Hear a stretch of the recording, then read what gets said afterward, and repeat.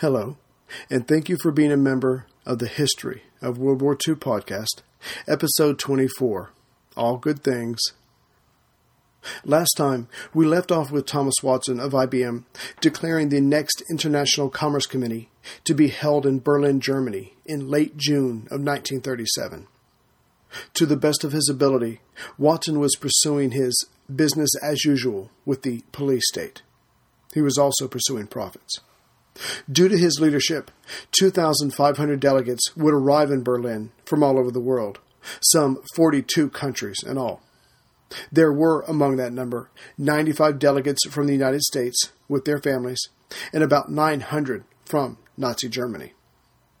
Probably in a moment of braggadocio, Watson let it be known before the conference started that he would, afterward, be traveling to Italy to meet with the great statesman, Mussolini, to assist in making that fascist state run a little smoother. He also told delegates he bumped into that the next meeting, scheduled for 1939, would be held in Tokyo, Japan. IBM was already there, of course, helping that country streamline its air force and its impressive aircraft carriers. And on June 28, 1937, Watson and Hitler met in a secluded room within the Reich Chancellery. No notes from the conversation were taken down, but afterward Watson told the press that, quote, "There will be no war. No country wants war. No country can afford it," unquote. The ICC took place in the German Opera House, also used by the Reichstag, since their building's destruction early in Hitler's reign. Tension built throughout the evening as Hitler, per his M.O., was late. But music played as the conversations grew louder and louder. Then Hitler walked in and headed towards his personal box in the opera. Wave after wave of shouted Sieg Heils rose up towards Germany's leader. Then many stood and raised their hand in the Nazi salute. Watson stood as well, caught up in the moment, but then caught himself before his right hand could move. Then the speeches came from Goering and other high-ranking officials. Their theme was German rearmament was for defense only, as German borders touched so many countries wishing ill to the fatherland. Other speakers went even further. They fervently hoped for appeasement of German demands, because the only other course was war, and no one wanted that. There was entertainment, of course, more singing, all the champagne one could want, presentations of ballet. Then came Watson's moment. Hitler's medal, given to Nazi economics minister Schott to pin on Watson, was an 8-pointed gold-framed cross of white enamel embedded with German eagles and Nazi emblems, which hung from the neck by a ribbon of black, red, and white. Watson was enchanted. As was customary, when Watson returned to New York, he wrote to Hitler, thanking him for his medal, and that he would continue to work to bring about an understanding between their two countries. Then Watson got his own wire from Berlin, but it wasn't from anyone in the Nazi government. It was from a young lady who needed his help. The young lady, Ilse Mayer, had worked for the Reich Statistical Office in Berlin for 8 years. But as a Jew, it was not safe to remain any longer. Quote, "No doubt you know the condition of living here, and it would be useless to give any further reasons for my immigration," unquote. By 1937, the Nazi government's objective was to deny the Jews, any Jews, a moment of peace. Before a film started, Nazis would walk into a theater and demand that all Jews stand up so they could be escorted out. No more than 4 Jews could gather in any place, otherwise they were breaking the law. Park benches had signs that informed Jews they were not to sit there.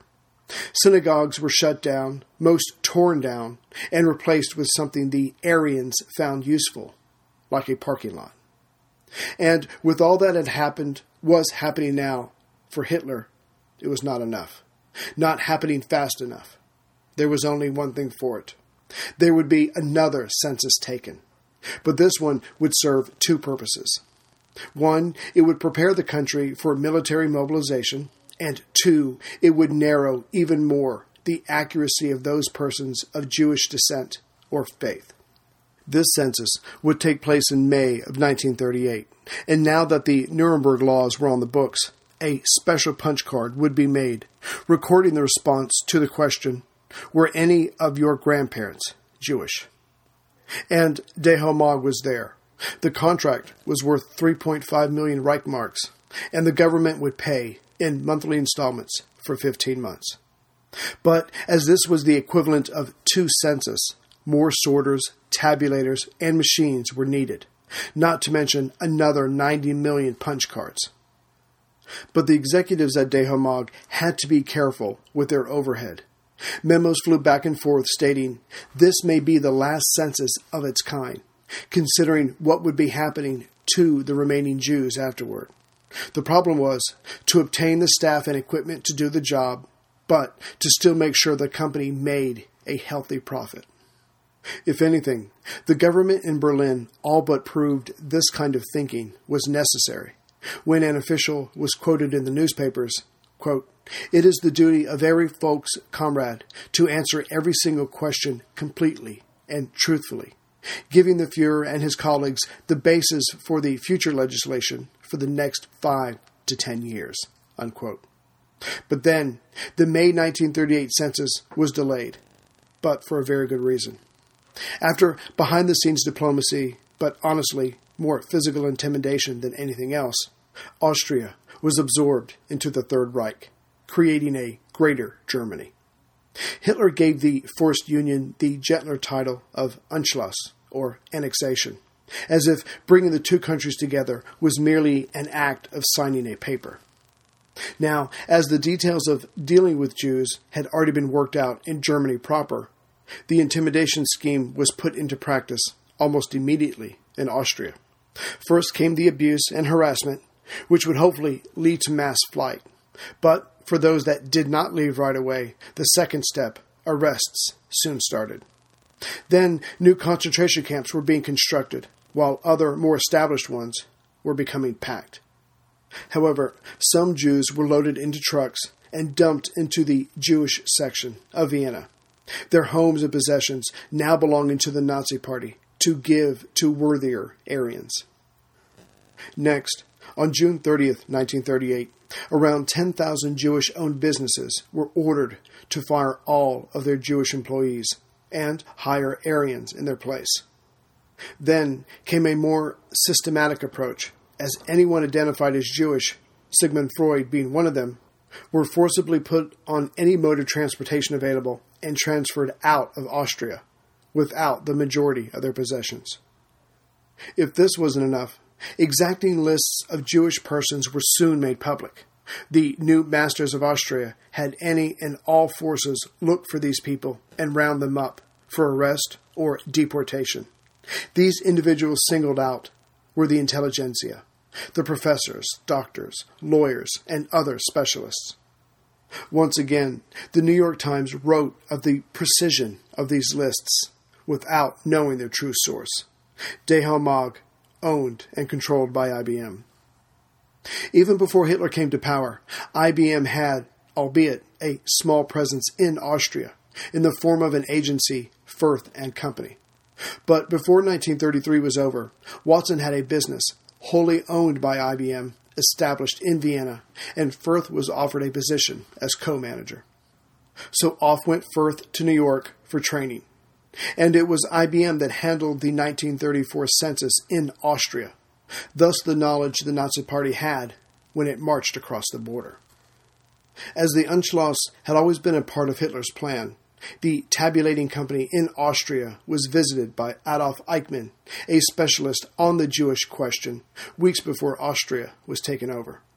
To his great surprise, the information concerning the Jews, their jobs, addresses, age, and relations were all organized and ready for the Nazis. Eichmann later testified, quote, "For weeks in advance, before the Anschluss, every able-bodied man they could find was put to work in 3 shifts, writing file cards for an enormous circular card file, which a man sitting on a piano stool could operate and find any card he wanted, thanks to a system of punch holes. All information important for Austria was entered on these cards. The data was taken from annual reports, handbooks, the newspapers of all the political parties, everything imaginable, whether Jew, Freemason, or practicing Catholic, or Protestant. During that period, our regular work was put on ice, unquote. In other words, the May 1938 census was put on hold so that Dehomag and Nazi officials could plan out a more effective census for the now 70 million Germans within this new Greater Germany. Outside this new Nazi-controlled land, major newspapers were shocking their readers with stories of not only Jews, but also the harassment of Catholics, intellectuals, and gypsies, and any other group deemed inappropriate to exist within the Greater Germany. But all of this was as of nothing compared to what the outside world, especially citizens in the U.S. who were still on the fence about Hitler, were about to read of. On November 10, 1938, an organized but still brutal wave of violence swept through almost every town within Germany and Austria, aimed at the Jews. It would be remembered as Kristallnacht, or the Night of Broken Glass. This was in response to a Jewish refugee who killed a German consular officer when trying to flee. Of course, this one incident is nothing compared to what the self-described Aryans had done to the Jews. But again, it's important to remember the mindset of Hitler. He was trying to save the world, well, his world, from the Jewish menace, and now they were fighting back. It was time to win this battle. Along with the at least thousands of deaths, with many more savage beatings, every glass pane of a Jewish home or business was shattered. Thus the name, the horrible night, is remembered by. In fact, the only synagogue not burned down that night was the biggest one in Vienna, because it housed the records of the Jewish community there. Still, this horrible night crossed the line for most who were still undecided. The world now knew exactly what Hitler's intent was for the future. The incremental steps may have been hard to put together, but now that was behind everyone. The Nazis, their victims, and the eyes of the world. The United States withdrew its ambassador, as did other Western nations. But more importantly, the veil was removed from many eyes within the world's capitals. Clearly, if Hitler was capable of this, then his declaration of having no more territorial gains was equally false and hollow. Thomas Watson of IBM had also seen the writing on the wall. When he returned to New York shortly after Kristallnacht, he wrote a letter to Dr. Schott, the man who had put the medal on him, stating that Germany was about to lose all goodwill he and others had worked so hard to create. He felt he owed it to his second largest customer to say so. The letter was dated November 25th, 1938, but it was never sent. However, a second letter addressed to Hitler personally replaced it. This one was dated the same day. It spoke of Watson's gratitude for his medal and his desire to keep on working closely with Germany to help them achieve their goals, but that the goodwill Germany had in the U.S. was now gone. If Germany could alter or soften its policies in dealing with its minorities, then that would go a long way to recapturing some of that lost goodwill. Then they could, together, go on with their mutual business for the betterment of Germany. But Hitler ignored the world and its reaction. Somehow, Watson's letter was misaddressed and never made it to Hitler. It was returned unopened. Watson's secretary tried to send it again 4 months later. Of course, one would think that a letter to Hitler, the leader of Nazi Germany, from an important person, would have found its way there. But alas. Now that Greater Germany was about to use Hollerith technology on an unprecedented scale, Watson quickly learned the art of doublespeak. He never mentioned Germany in his financial reports to his shareholders, supported America's right to arm and defend itself, while using bland and meaningless language when discussing the Hitlerite state. But those were just words, or really the lack thereof. More obscurity was needed. So, in May of 1938, soon after Austria was annexed, Watson had Dehomag take over the IBM-owned business there. The veil that had worked so well in Germany could now work for him in Austria. But events were about to conspire against Watson and his seemingly never-ending wave after wave of profits. By the fall of 1938, Nazi Germany was close to bankruptcy. The world had reacted not with invasion, as Hitler knew they would not, but with an economic blockade to their persecution of the Jews. Fewer nations were buying German-made products. The result was that the much stronger foreign currency was not coming in to lift up the fatherland. It had taken a while, but the effects were now manifest and getting worse. Berlin, in response, passed another monetary law that said no longer could German-made products be shipped outside the country unless cash was coming in. This flew in the face of Dehomag selling its machines to other European markets in order to send that cash owed to IBM to New York across the Atlantic. First, the money had to go through Germany, which was, understandably, extremely hesitant to let it out. And there were other troubles as well. On August 25, 1938, a European vice president of IBM sent a memo to New York stating, quote, "Both brass and copper and other alloys play a big part in the mechanism of all our machines, and these metals are very scarce in Germany. At least, I am told, they require them for war materials," unquote. And it only got worse. The year before, the Reich Ministry deciding the punch card system was of vital interest to the fate of the Third Reich, created a special branch. Its only function to oversee Dehomag and the use of its abilities. The Maschinelles Berichtwesen, or Office of Automated Reporting, otherwise known as MB, would decide where new Hollerith machines would go. But surely, this was not a big deal to a loyal German company. In fact, Dehomag probably welcomed this supervision, knowing their efforts were helping defend the country against any possible aggressor nations. Right? Of course, the MB also made sure that Hollerith technology was being utilized in the pursuit of the Jews, as well as readying the country, its people, and the economy for war. Reports showed the reducing number of Jews throughout Germany, and soon throughout Austria. For example, Nuremberg had 7,500 Jews in 1933, but in 1937, that number had been reduced to 4,000. It was the same story all over the place. The terror tactics, legal decrees, enforced encampment, and financial pressures were doing their job. IBM and Dehomag were also quickly learning that it was no good trying to plan for the future, as it was completely out of their hands. For example, in 1938, Hitler kept pressing Czechoslovakia over the treatment of its 3 million Sudetenland Germans. Supposedly, the Czech government was treating their German-speaking citizens, much like Berlin was treating their Jewish citizens, and this Hitler would not stand for. The days of pushing Germans around was over. But in order to avoid war, Britain, France, Italy, and Germany signed the Munich Agreement on September 30th, 1938. And within days, literally, of when German troops crossed the now non-existent border, Jewish citizens within the Sudetenland were being rounded up, their names and locations known to the newly arrived invaders. Getting over their shock, about 40,000 Jews, their Czech nationality meaningless, rushed east, leaving German-controlled territory. But the Czech government, in not wanting to give Hitler any excuse for taking more land, would not allow the refugees to enter. Thus, in no man's land did these people stay, without food or shelter.